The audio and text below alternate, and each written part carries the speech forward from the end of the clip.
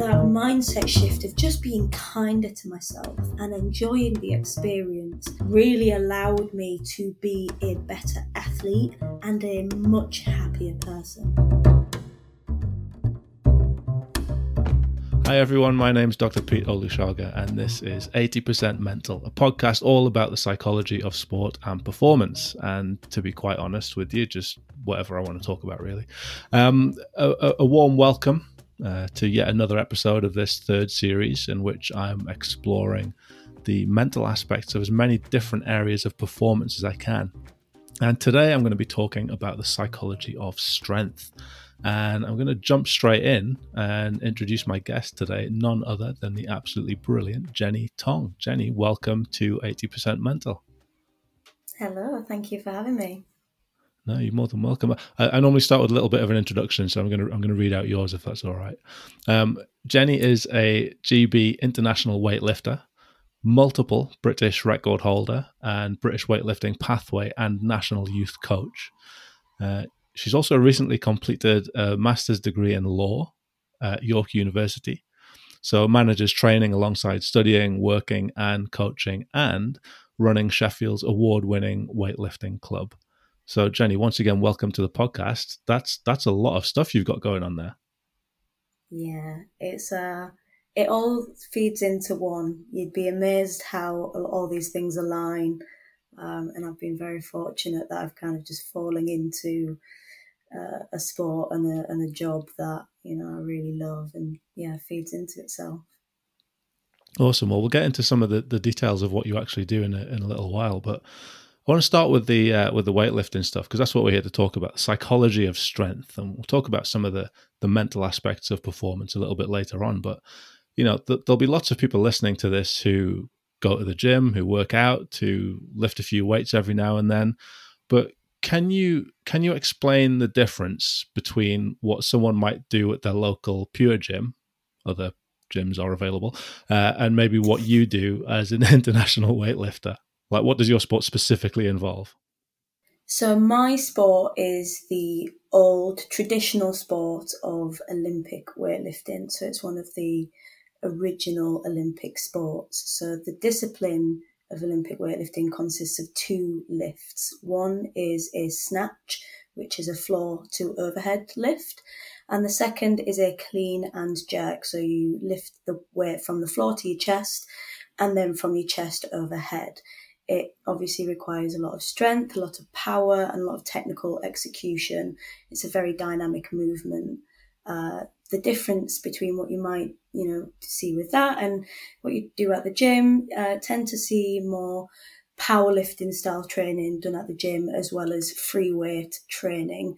Although I do like to say that, over the past few years, weightlifting has seen a massive growth in participation. So now it's really cool because I go into a Pure Gym or a JD and there are people there doing Olympic lifts, which just wasn't the case when I first got into the sport. So yeah, you tend to see much more conventional style training, strength lifts done in the gym, but there is a big growth in weightlifting participation, which is really cool. No, that's awesome. And what do you think's driven that? What do you think sort of pushed that change? You're seeing people doing Olympic lifts in gyms. Honestly, the main factor has probably been CrossFit. For the purists, that's a really difficult thing to accept. But CrossFit has done absolute wonders for our sport and not just the participation levels, but the people who then engage with Olympic lifts via a different means, that is CrossFit, and then go, do you know what? I actually really like this. I really enjoy this. And then they stick at it. And so they go to the gym and they do it. And then other people see it and they're like, what are you doing? And, that's how these things grow. And so what we've seen now is a massive boom in the talent that is coming out of the CrossFit space and crossing over to weightlifting.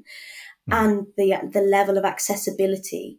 You don't need to find a weightlifting specific gym to be able to do weightlifting now. All of the general conventional high street gyms have Olympic weightlifting equipment. So it's so much more accessible. I think CrossFit gets a bad press sometimes, and I think it's probably mostly just because of the pull-ups. But, What's CrossFitters can't do pull-ups.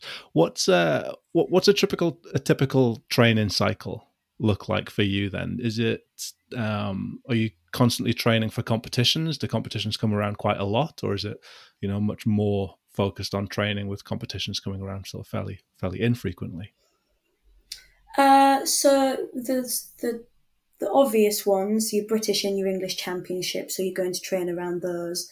And then your international qualifiers, so for the Europeans and the World Championships, you've got to qualify. So say, for instance, you don't hit the qualification standard at your national championships, you'll then have to factor in a qualification comp ahead of the international championships. So with weightlifting, we don't have a season, which makes these things very difficult. And on any given year, the weightlifting calendar will vary quite significantly.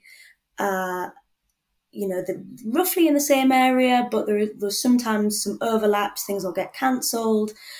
But generally speaking, we try and aim for 12 to 16 week training blocks. Regardless of where the competition is in the calendar, you'll just move that block along and you'll do, the typical general prep. You'll do a technical, you'll do a strength block and then a competition block. And you just kind of keep cycling that. You've got to factor in then weight cuts as well. Say, for instance, myself, when I first started, I was an under 53 kilo lifter. I've moved up now as I've built a little bit more muscle, but you kind of have to factor that into your training block and sometimes around your lifestyle and that kind of stuff. I want to get into some of the, like I said, some of the mental aspects of performance a little bit later on, but just kind of going right back to the beginning, how you mentioned a lot of people find the sport through CrossFit.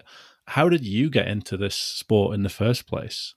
I found the sport by chance, coincidence. I was looking for a sport. I came to university about 7.5 years ago. I came up to Sheffield for university 7.5 years ago, having lived in London for 2 years. And in that time, I lost my mum, and I just found a routine in going out partying and going to college and then going out drinking. And what I wanted from my university experience wasn't that. It wasn't partying and the nightlife. What I wanted from my university experience was knowledge and discipline and experiences. So very quickly, when I got to university, I sought out the sports fair, and I already had a rough idea what I wanted to do. I come from a rugby family, so naturally I was going to be drawn slightly to rugby, and I wanted to do wrestling. Okay. And I remember looking down the university prospectus. I did judo growing up, so I kind of thought, judo, wrestling is good crossover. I'm going down the kind of list of sports they offer, and I'm down in the W's looking for wrestling, and there was no wrestling, but there was weightlifting. I was like, maybe I could do that. I've been to gym a few times. I quite enjoy the barbells and the lifting. Anyway, I'm at the sports fair, and I walk down this hall, and there's all these stands. And I'm walking towards rugby, and I see strength sports out the corner of my eye, but I second guess myself. I was like, I'm not going to go to them. I'm going to go to rugby. And I'm walking to rugby, and I hear someone over the crowds shout, "You!" And I don't know what it was, but there was just something about the way that "you" was directed that I thought, she's speaking to me. Whoever shouted that is directing that at me. So I turned, and it was a girl at the strength sports stand, and she just pointed at me and she went, "You look like you'd make a good weightlifter." And so I was like, all right, well, it was a free taster session, so I don't know anyone, I've got nothing better to do. Why not? So I went along and I loved it, and I stuck at it, and it provided me with an outlet outside of my studying that wasn't partying. I found a great group of friends. It provided me the discipline that I needed to keep me focused on my studies and nourished elsewhere. And it really changed the direction of my life, because I went to university to study politics and international relations. I had these big plans to, go into social justice and politics and possibly work in government. And here I am 7.5 years later, lifting weights for a living. Well, that's awesome, though. Just a kind of chance encounter like that. And it's given you so much. Like I say, it not only has given you everything that you've done in weightlifting, but changed the direction of your life completely and gave you so much else as well. Absolutely. So speaking of that then, so you've obviously achieved quite a lot. I mentioned in the intro that you were a multiple British record holder. What are some of the things that you've achieved so far in the sport? So I broke I broke a few age group records, and then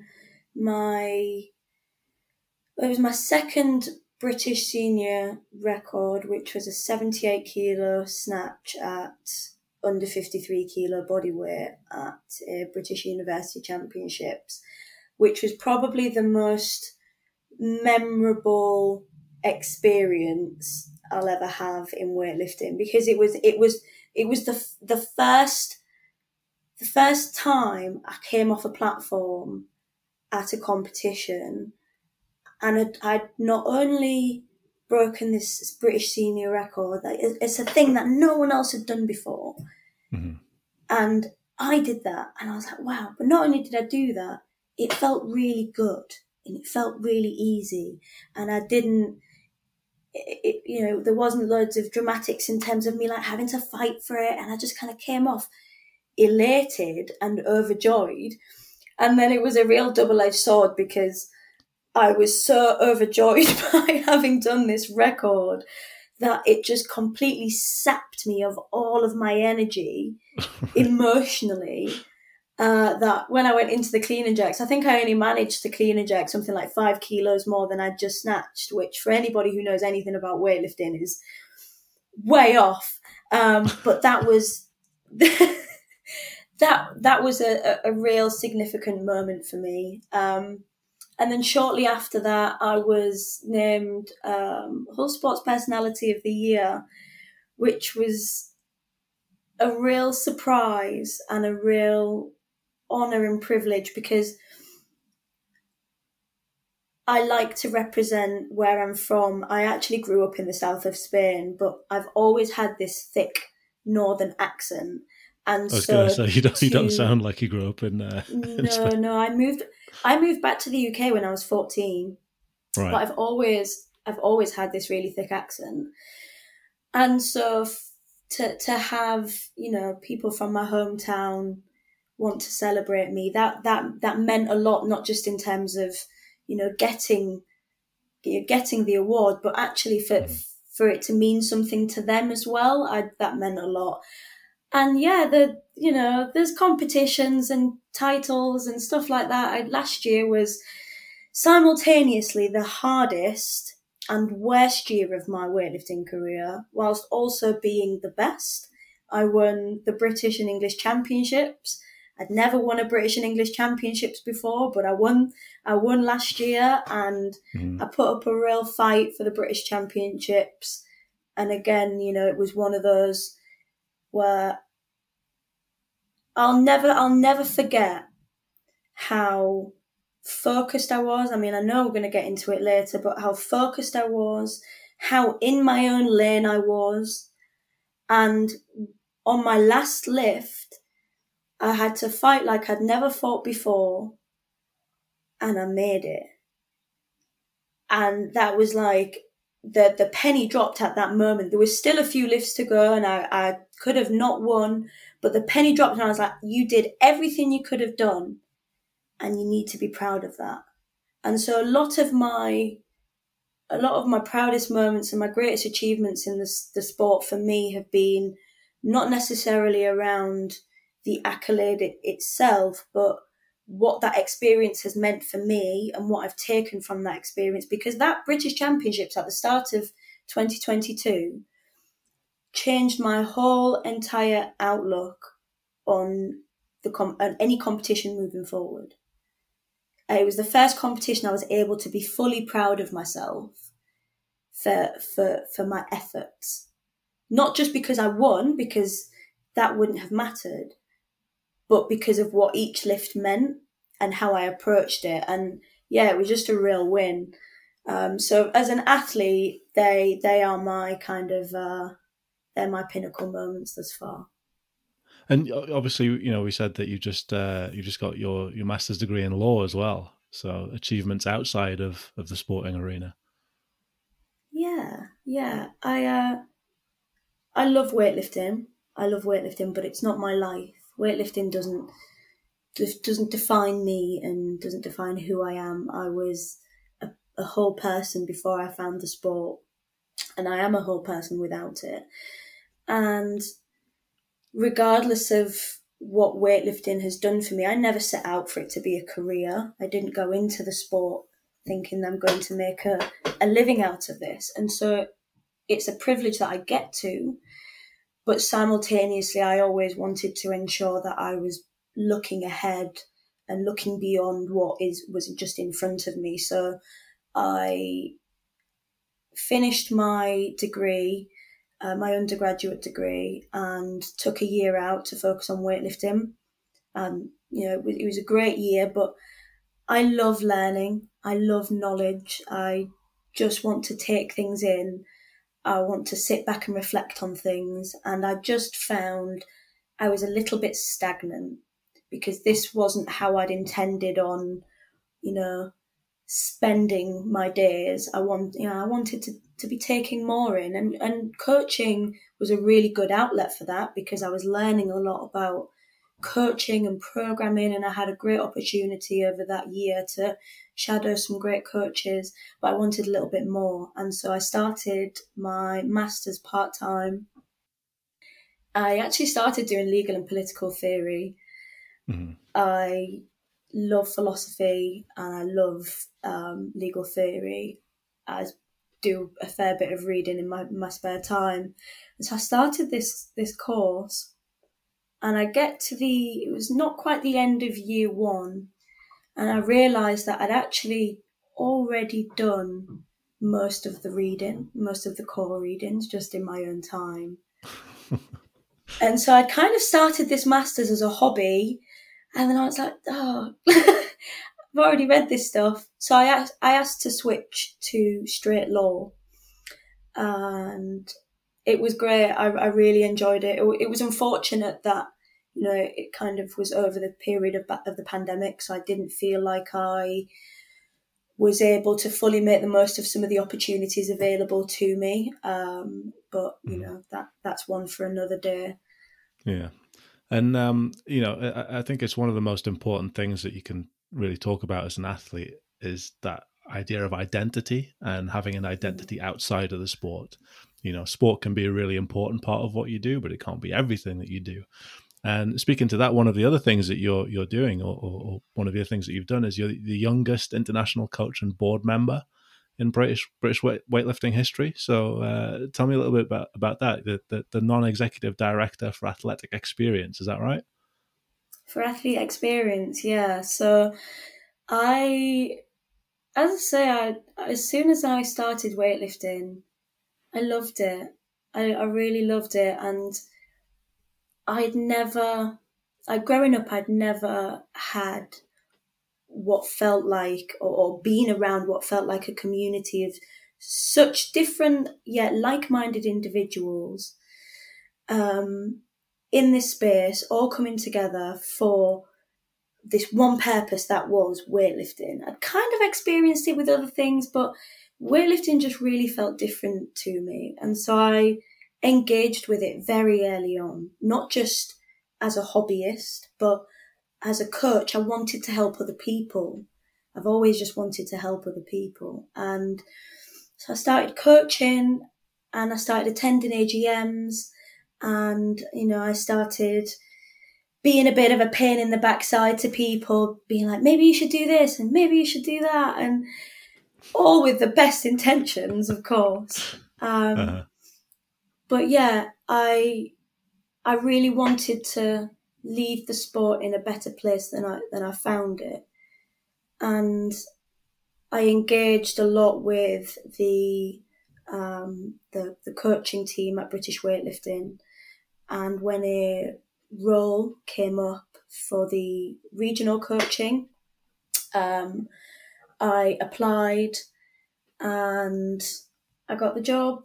And similarly, a role came up for the role of non-executive director for athlete experience, and I spoke to the executive management, and obviously being an athlete and a coach, I felt like I had a well-rounded view of how the organisation was operating, and I got the role, and I think it's a real privilege to me. I don't take that role lightly, because at the end of the day, your one role there is to have the athlete's interest at heart. And by athlete, that role doesn't just mean the elite athletes, all of our members.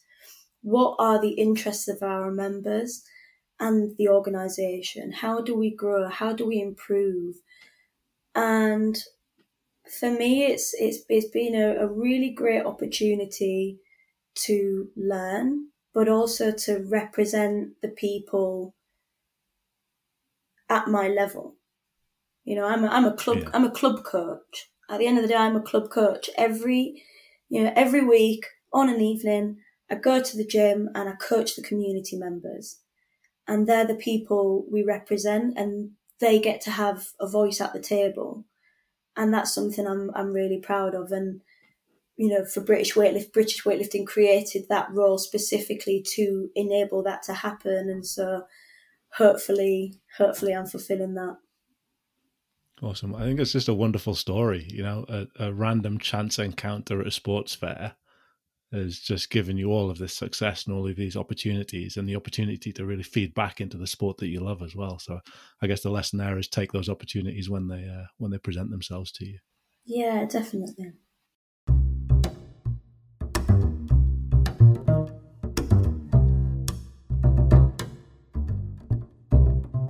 I'm here with British weightlifter Jenny Tong, and we're talking about the psychology of strength. Don't forget that you can listen to all of our other episodes at 80percentmental.com. You can find us on Twitter at EPM Podcast, or on Instagram at 80percentmental, which is all words. Leave a comment. Leave a review if you want to leave a review, if you're that way inclined. We'd love to know what you think about the podcast. So we talked a little bit about the mental side of performance earlier on, just touched on it, and I wanted to come back to that because you mentioned a sort of turning point, a competition last year where your focus kind of switched a little bit. I wonder if you could tell me a little bit more about that, about your perhaps approach to competition and how it changed. Maybe as a result of that competition. Yeah, I've always been very self-reflective, and I internalize a lot of my emotions. Sometimes I think I'm rationalizing my emotions, and then sometimes I try and then just block them out. And what I realized quite early into my weightlifting career, or just weightlifting journey, was that I couldn't close my eyes and visualize myself making a lift. I couldn't do it. Okay. As soon as I tried, my mind would either go blank or I'd miss the lift. 9 times out of 10, I'd miss the lift. Right, so you were visualizing missing it. Yeah, I was trying to visualize what it would be like to make the lift, and every time I'd miss. And it got me thinking more and more about the pressure I was putting on myself. I think, all things considered, I got good quite quick. Mm-hmm. I went from doing a handful of local, friendly, community environment competitions to suddenly my whole calendar was based around a national championships. And it sucked the fun out very quickly. and led to me putting pressure on myself based on what I thought other people expected of me. Whether they expected that or not, none the wiser really. But I thought there was an expectation that I needed to be this good, or I had to keep up with X person. And so what started as a hobby very quickly became my whole life. I was surrounded by it all the time. And it just led to a lot of pressure. And then the pandemic happened. And there was a bit of like, oh, right, okay. Reset, refocus, find your love for competing again. And I really wanted to get back to that competition floor. The first competition I did back post-COVID, I was so nervous. I was giddy. I was a little bit like, I felt a little bit like a deer in headlights, but simultaneously I felt like there might be a little bit of expectation or pressure from other people. Mm-hmm. But I didn't let it get to me. I ensured that the competition was about me, enjoying being there. And so I shook off that first comp back nerves, and then the next competition was the British Championships in late January. And for context, that British Championships was a Commonwealth Games qualifying event, and I was trying to qualify for the Commonwealth Games. I'd moved up a category to do so, and I had to compete against one of Britain's most decorated lifters, Zoe Smith. I think she's only ever been beaten once or twice, and I think I'm one of them. And she's also a really good friend of mine. Mm-hmm. So it was a really high stakes event, and I remember going into it thinking, whatever will be, will be. You can only do what you can do. And as long as you do everything in your power and strength to lift that bar and keep your head screwed on, then you'll be happy. You'll be proud of yourself.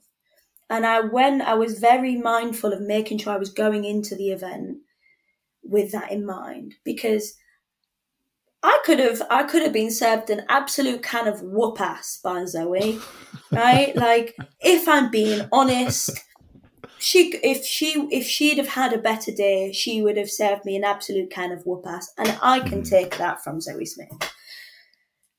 So you kind of have to be a little bit reasonable.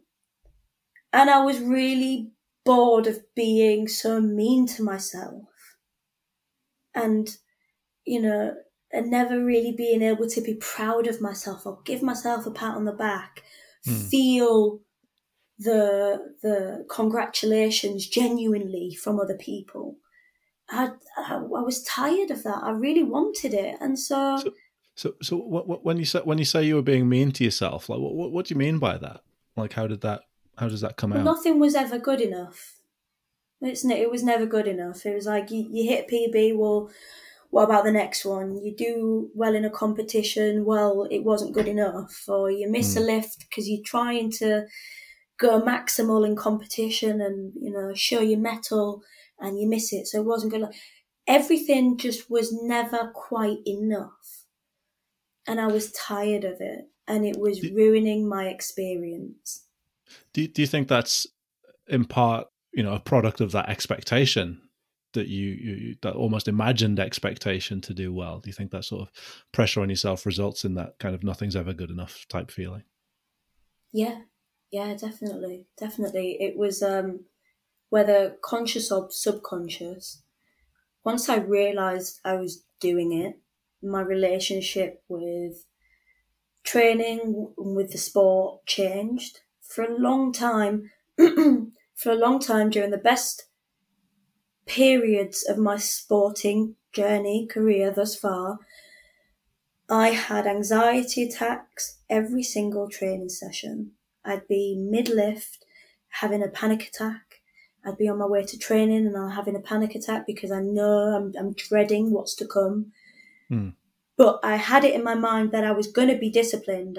I was disciplined enough to do this, and I wanted the end result enough that I was putting my mental, physical and emotional health on the line in order to get an extra 1 or 2 kilos on the bar.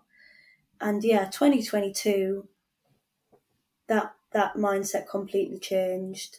I didn't have the best competitive year in that I didn't qualify for the Commonwealth Games, but I learned a lot about myself as a weightlifter, as an athlete. I won the British Championships. I had a great British Championships. And I had a great British Championships because I go back to that visualization point. My mindset completely changed going into that event. And so at the hotel, before going to compete or to weigh in, I looked at myself in the mirror. I remember it so clearly. I looked at myself in the mirror and I visualized myself doing, and I think it was like an 84 kilo snatch that I'd visualized, or an 80 kilo snatch. And I made it. And it was at that point, and I remember it just kind of felt like you could have played Rocky at that moment. I felt it was like a light bulb moment. I was like, I've got this. I've got this. I've got this today. And I left and I had the competition of my life. And to me, it wasn't a fluke, because I then continued to have good competitions throughout the year. Don't get me wrong, I lifted heavier than I've ever lifted in my life. It just so happened that, I'm a little bit bitter that I didn't qualify for the Commonwealth Games. But that mindset shift of just being kinder to myself and enjoying the experience really allowed me to be a better athlete and a much happier person. Yeah. No, that's amazing. Was it something that you'd sort of practiced, or was it just suddenly you could do it? Suddenly that visualization came and, suddenly you could see yourself doing it? Practice. As I say, it's always something that I've been mindful of the fact that I can't seem to do it or couldn't seem to do it. And so I would try. But what I was mindful of was not trying too much in the lead up to a competition, because I didn't want it to become a thing in my head. Sure.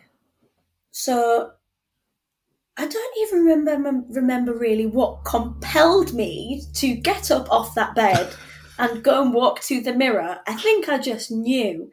I just knew deep down that this is different. Today is different. We've turned a new leaf. My mindset had obviously been growing and changing over a period of time, and that culminated in me being able to bring my best cards to the table on that day. I'm really interested because it's a sport that, depending on how you look at it, it's a sport that's basically built on failure. So it's not like other sports where, I go play basketball, you win, you lose, you go training, you play another game, you win or you lose or whatever. It's like in training and in competition, you're basically going until you fail. Like that's the point of the sport. So, how do you, as an athlete in a sport that is sort of built on that failure, something that you kind of have to experience it, like how do you see that? How do you rationalize that in your own mind? The aim is to lift as heavy as you can without missing. And I know of one athlete who could say that they've had a block of training and never missed a lift. The reality is, in competition, you are hoping that someone will make an error and that someone will miss. The reality of it is, the strongest person should win, right? The best athlete on the day should win, whether that is through strength, through technical execution, through tactics. The best athlete on the day should win. If someone messes up, if you're the best athlete physically, but you mess up tactically, c'est la vie, Such is life. Sport is sport. Yeah. The difficulty there is you can sometimes maybe go in with a false sense of security if you are the better athlete. And this has definitely happened to me before. So an individual who was coaching me went in with a false sense of security that I was the better athlete, opened me too heavy, and just turned out that I was having a really bad day.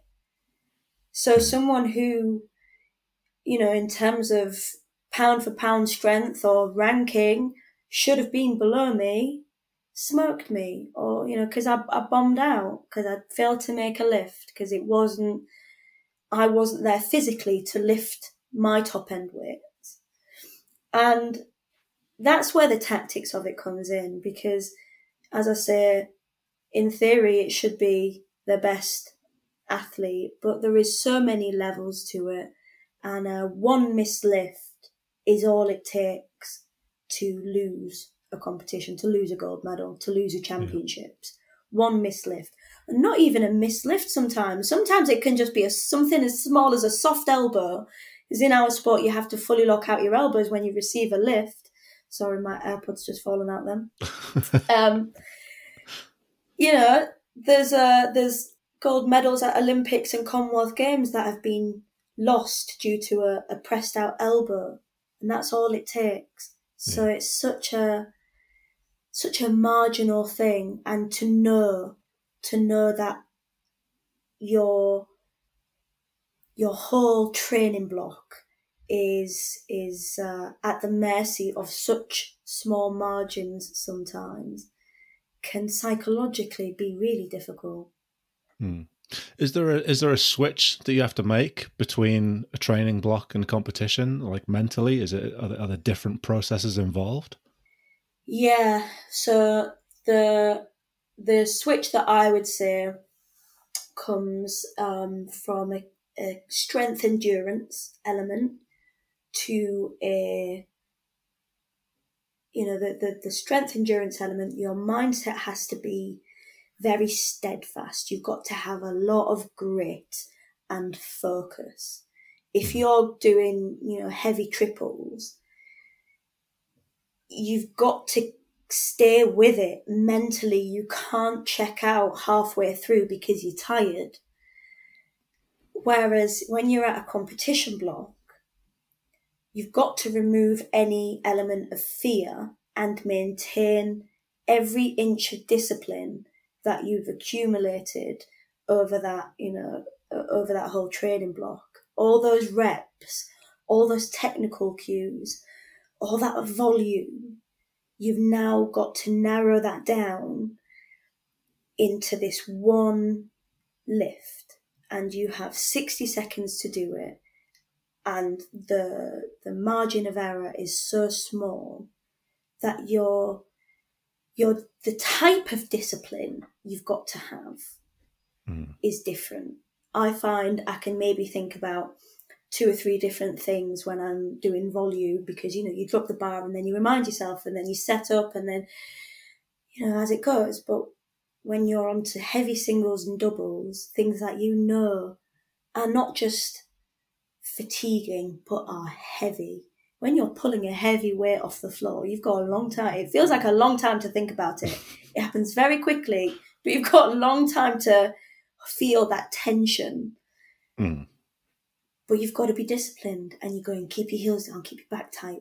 Don't think about everything, but think about everything. And boom, then you've got to get under it.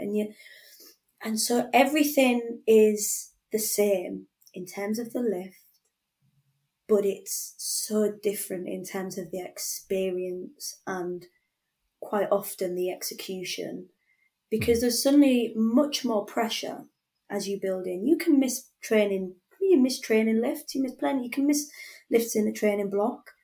But as soon as you start missing lifts in your competition block that are near or nearabouts the weights that you're going to be doing, either on the competition platform or prior to going onto that platform, it can start playing on your mind and it'll get in your head. And so there's so many psychological elements to it as well as physical.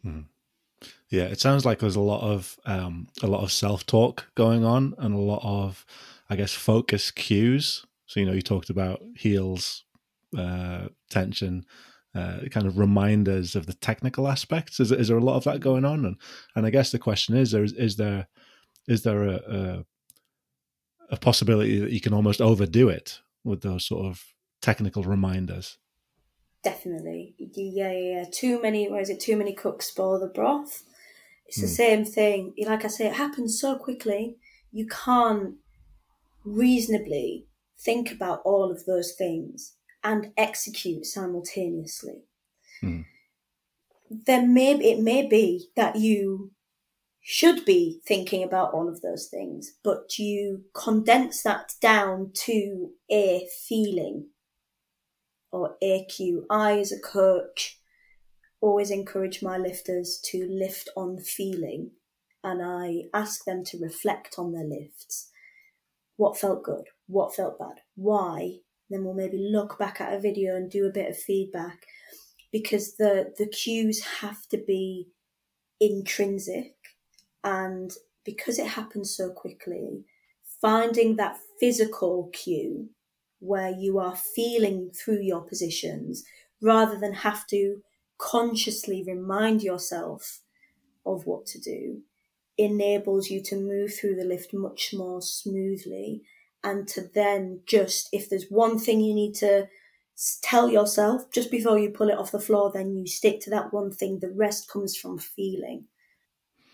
So without giving away trade secrets, then what would be your go-to mental strategies? You talked a little bit about imagery and visualization. You talked about some of those focus cues just now. What's the sort of go-to mental skill or mental process that you would fall back on, again, either in training or in competition? Muscle memory. Okay. Muscle memory. For myself, and again for my athletes, you should be able to feel what's good and what's bad. And you should be able to very quickly identify what it is that went wrong. And if not, that's what a coach is there to remind you of. But if all else fails, trust that your body knows what it's going to do. If all the cues in the world are swirling around your head and you're getting distracted and you're panicking, or you've just missed a lift because you're overthinking, switch everything off and trust your instinct. Trust that you have spent hours, days, weeks training for this, doing this movement over and over again. It's like riding a bike, just that the bike is significantly heavier than the last time you rode the bike. But that's it. That's all it really comes down to. Some of the best lifts I and other members of the gym have done have been at peak fatigue, when you've got nothing left but muscle memory and instinct, and everything you've practiced suddenly clicks and it comes together. Weightlifting, when done correctly, should feel like poetry in motion. It's hard because it's heavy, but it shouldn't feel hard because it's hard. The only difficulty is that it's a heavy weight. Now, if that weight comparatively compared to what you're maybe capable of is lighter, then it should feel light and flowy, and it should have a nice rhythm to it. It shouldn't be difficult. because your body knows what it's doing. It can control it. And so, yeah, my trade secret is, if all else fails, not only do you just hope for the best, but you trust that your body really does know what it's doing. If all else fails, trust your instinct.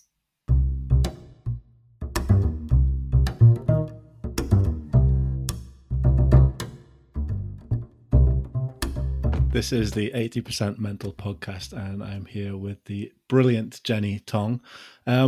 Jenny, I've done quite a lot of these podcasts now, and we often talk about the mental side of performance. But what I come away with them thinking is, I wish I'd had a bit more of a chance to really get to know the person that I'm talking to. So this is a brand new segment, and when I sent you the topics that we were going to talking about, I didn't tell you about this. I don't know what I'm going to call this segment yet. I haven't got a name for it. But what I've got is 4 different envelopes here, and a set of different questions in each of the envelopes. You can see them here: 1, 2, 3, and 4. And the topics are deep and meaningful. Have you ever, either or the last time? So I'm going to ask you to choose an envelope or an envelope. What do you say? Do you say envelope or envelope? I would go envelope. Yeah, I feel like you're right. I feel like it's envelope. But I'm going to get you to choose an envelope, 1 to 4, and we'll see what you come up with. Let's go with number 4. Number 4, okay. Here we are, number 4. Okay, so this is either or. Ooh. So a set of quick fire questions. We'll go through as quickly as we can. Honest answers, quick answers. Don't think about it too much. Either or. We'll start easy. Dog or cat? Dog. That's the right answer. Going out or staying in? Staying in. Ant or deck? Neither. I was going to say, can you really choose between them? Camping or glamping? Glamping. Glamping, okay. Mild or spicy? Very glamorous. It's what? It's not very glamorous, glamping. Well, I'd rather do that than be in a tent in a wet field. I'd rather have, a sort of at least some sort of shelter from the elements. Mild or spicy? Spicy. Summer or winter? Summer. Art gallery or cinema?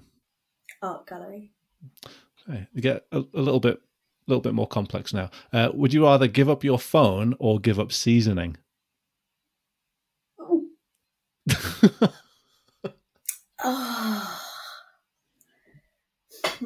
My phone. Toilet paper, over or under? What? What does that mean? When you when you hang a toilet roll, when you put a new toilet roll on the toilet roll holder, do you have it so it comes down?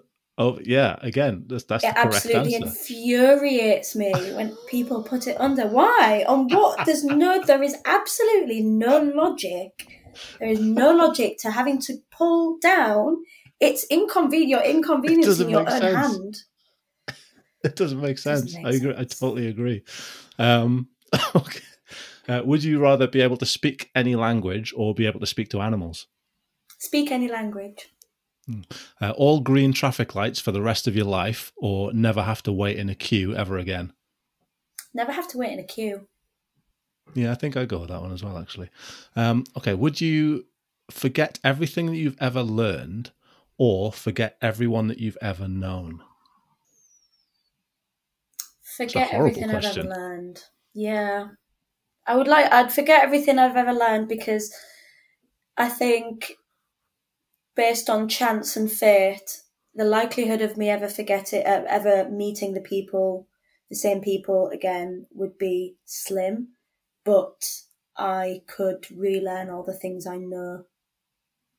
Okay, so approaching the question with logic, I like it. Would you rather your house, just going from the sublime to the ridiculous, would you rather your house always smelled like gravy or always smelled like turkey? Turkey. I'm going to go with turkey. Yeah. Chatty taxi driver or quiet taxi driver? Chatty. Which is unusual, because it actually usually really annoys me, but it tells me that they are happy. If they're happy enough to chat away, then I know that at least they're having a good day, which makes me feel good, if not annoyed. See, I'm the opposite. I want to get in a taxi and just silence. Just get me to where I'm going. We don't need to talk. We don't need to make eye contact. Nothing. I'll get out the taxi. I might even say thank you at the other end. Okay, last one. Time travel 10 years into the past or 10 years into the future? 10 years into the past. Okay. I'm going to follow that one up. What would you do if you could time travel 10 years into the past? What would you do? Or what would you say to yourself? Or what would you change? I would give my mum a really big hug. I would find my younger self and tell her all the things that I wish she'd have known then. I'd probably give her a few of the lottery numbers.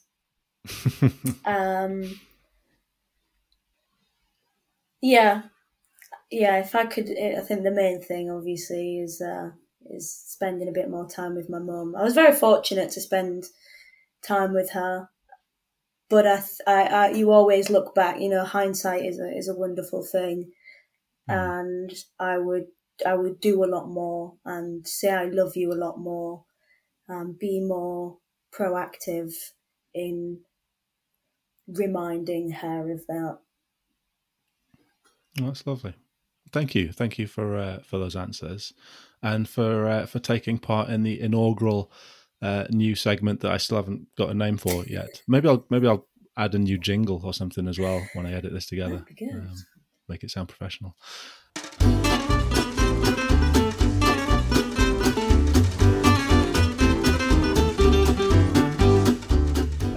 I'm here.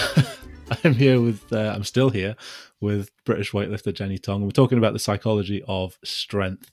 I just got a few more questions, really, and one of the things that perhaps stands out about weightlifting, and you can tell me whether this is still true or not, is it's predominantly, I guess, a male sport, and it's perhaps thought of as predominantly a male sport. Does that stereotype still exist, do you think? As a stereotype, absolutely. As a reality, absolutely not. The reality is that our participation rates have swung 48-52 either side for the past 5 years, I believe. We have a phenomenal international female team. We have British history maker Emily Campbell, who was Britain's first ever Olympic medalist in weightlifting. Female 87 plus kilogram lifter. If anybody wants to go and have a look for her, she, as I say, she's not only an incredible role model to young girls out there, but a phenomenal athlete and a history maker across the board. I think she follows in the footsteps of a really strong cohort of female weightlifting champions that Britain has produced over the past 10, 15 years. The likes of Emily Godley, Zoe Smith, Sarah Davies, Emily Campbell, and so many other individuals that it's very difficult to say now that it is a male-dominant sport, because you just look at the strength of our female team and, I could go on naming individuals. The reality is that when you go into schools and you talk to people about doing weightlifting, they're going to say, "Oh, you don't look like a weightlifter." What do you expect a weightlifter to look like? You want me to have a big beard and carry a dumbbell, or wear a, little strappy one piece? Or they expect me to, look like a very aggressive Eastern Bloc female, which is somehow the stereotype that has been put out there. the reality of it is we come in all different shapes and sizes, and that's the beauty of weightlifting. It's what makes weightlifting so accessible, is that it doesn't matter what size or shape you are, how big or small, what you can. There is a place for weightlifting, for the place for you in weightlifting. It's so accessible in that respect. It is difficult sometimes convincing people that women can do strength training and can do weightlifting. It's less and less these days. You do. I experience it occasionally in the gym where men will come up to me and they'll be like, wow, that's so impressive. And they're just really impressed by what you're doing. And then someone else will come along and be like, oh, don't hurt yourself, love. Should you really be doing that? Do you want a hand? I mean, like, someone's just watched me rep out like 120 for a set of 5. Yeah. And then they come up to me after and they're like, do you want a sport? And I'm like, do I look like I need a sport? Yeah, like, what makes you think I'm frail and I'm going to break here? But I don't know what's giving you that impression. Maybe it's just, maybe you just want to come and join in. But it's difficult in that the sport itself, from a coaching perspective, from an athlete, it's grown massively. From a coaching perspective, one of the difficulties I had coming into the sport as a coach was that there were very few female coaches that I could role model myself on, or who had, who I'd maybe would like to shadow, or would have the opportunity to shadow, in terms of understanding a little bit more about what the landscape is being a female within a male coaching dominant arena. I went out to Saudi Arabia in 2021 to coach the World Youth Championships, and I was only one of 3 or 4 female coaches there in the whole youth event. And it's still the same way, and we've been, as I say, we've gone through a huge growth over the past few years in terms of participation, and that's led to many more female coaches. But I would say there is still a gap in terms of perception of what is a qualified or experienced coach. I would like to think at this point I've got quite a high level of coaching experience, and yet I would easily be overlooked by certain individuals in favour of a less qualified male candidate based on the fact that he maybe looks like he knows what he's doing a little bit more. And that's difficult. So how do you overcome some of these challenges then, of being a woman in what is, again, thought of as perhaps a male-dominated sport, particularly in the coaching ranks, like you just explained? I mean, my belief really is that I don't have to prove myself to anyone particularly. I don't go out of my way to overcome that in any specific way. Mm-hmm. I'm just myself. I offer what I offer, and I have the experience that I have. If people want to engage with that, great.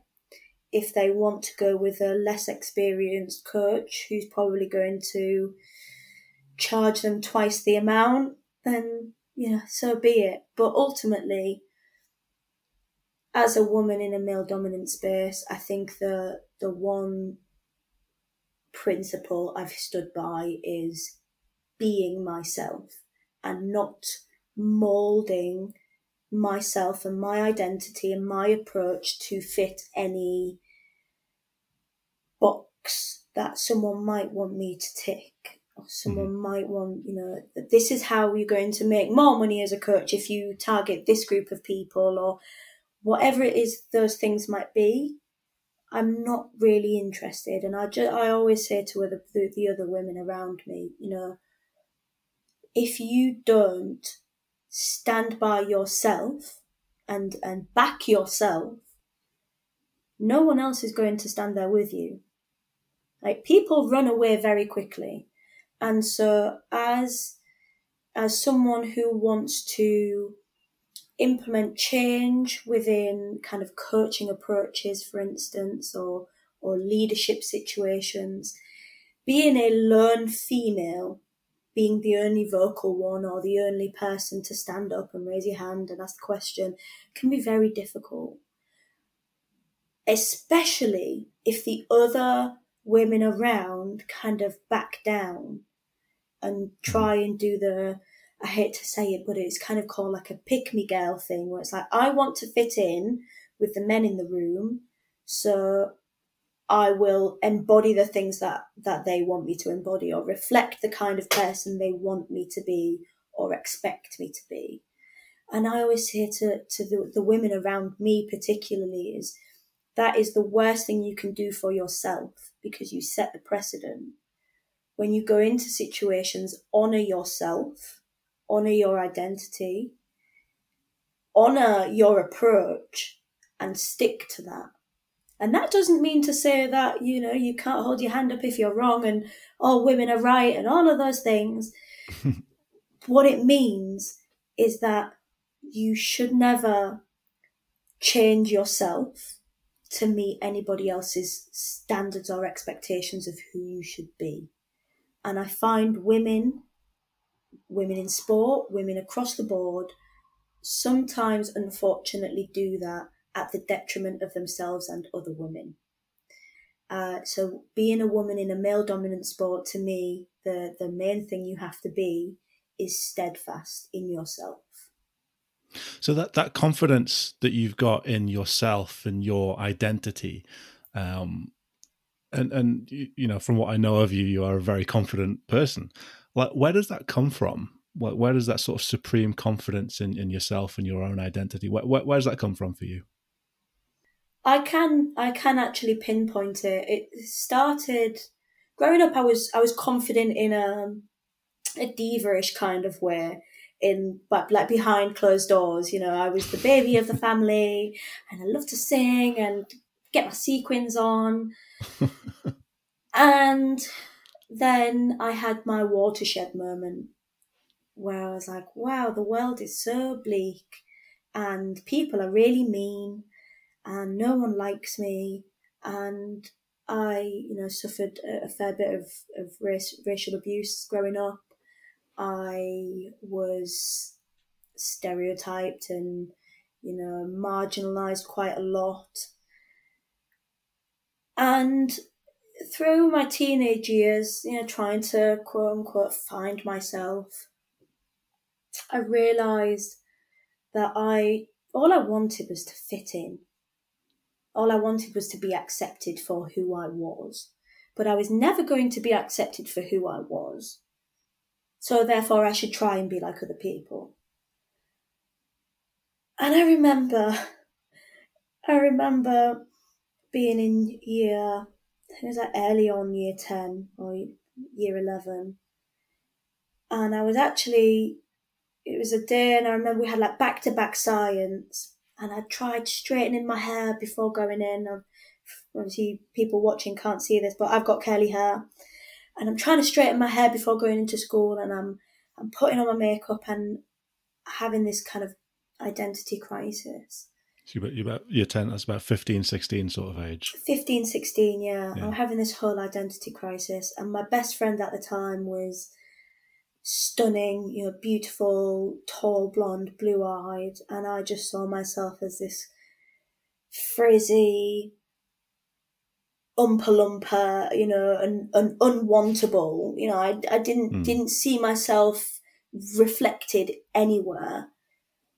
I didn't consider myself as beautiful. I didn't see how I was ever going to flourish. I just had these really negative views of myself. And I remember one day being sat in science, sat back on my chair, back of the classroom, and I'm looking around the room. And I had an epiphany moment. And I was like, no one in here matters. No one matters. Their opinions do not matter. In a few years, you'll forget their name, and you will be left with yourself and your own thoughts. And if you keep thinking this way about yourself, you will spend the rest of your life believing them and embodying them. And it will be the death of that little girl and all her vibrancy. You will dull her sparkle because of everybody else around you. And I need you to stop. And so I stopped, and I started believing in myself. Not just, kind of get up and go, but more of an intrinsic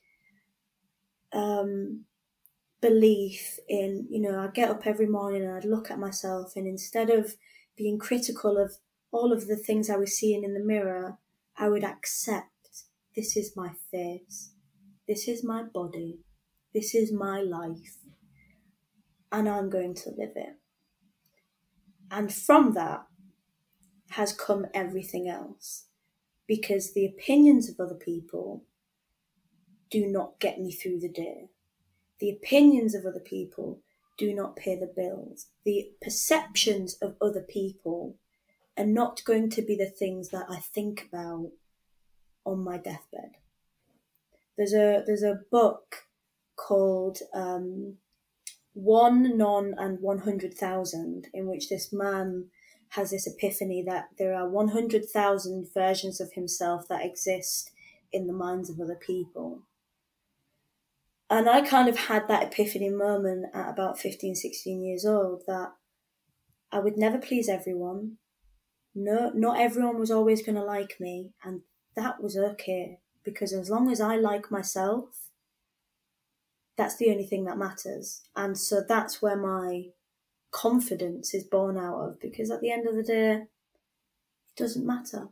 All that matters is myself and the people around me that I love the most. And as long as we're healthy and happy, everything else is secondary. And that was just like that, just a moment in school, having that really, because that's really quite a mature realization for a 15, 16-year-old to have, and then to be able to follow through on that for the rest of your life as well. Like that's an amazing story. I think it's obviously circumstantial as well. I had a less than ideal upbringing in many elements. And so I was always quite self-aware. I think I probably had much more self-awareness at that age than my peers did, which enabled that epiphany moment to happen. Mm-hmm. And lifestyle kind of fed into that. I had to back myself in certain situations, because, if I didn't, no one else would. I moved out at 16. And so it was like, if I didn't do this, or if I don't stand my ground here, what am I going to do? Sit back, and then what? No one's going to come and rescue me. And so that's where it comes from. And I think a lot of people generally have that moment later on in life. And in some ways, I think I was a little bit confused, because I still felt like I should be trying to fit in, but ultimately was very grateful that my mindset changed and that suddenly I became a much happier person by virtue of the fact that I just parked the opinions of others. I think, that is a lesson for all of us, that we would all be much happier if we just parked the opinion of everybody else. Jenny, I could chat to you all morning, but I'm looking at the clock and I'm aware of time, and I don't want to sort of keep you any longer than I said I would.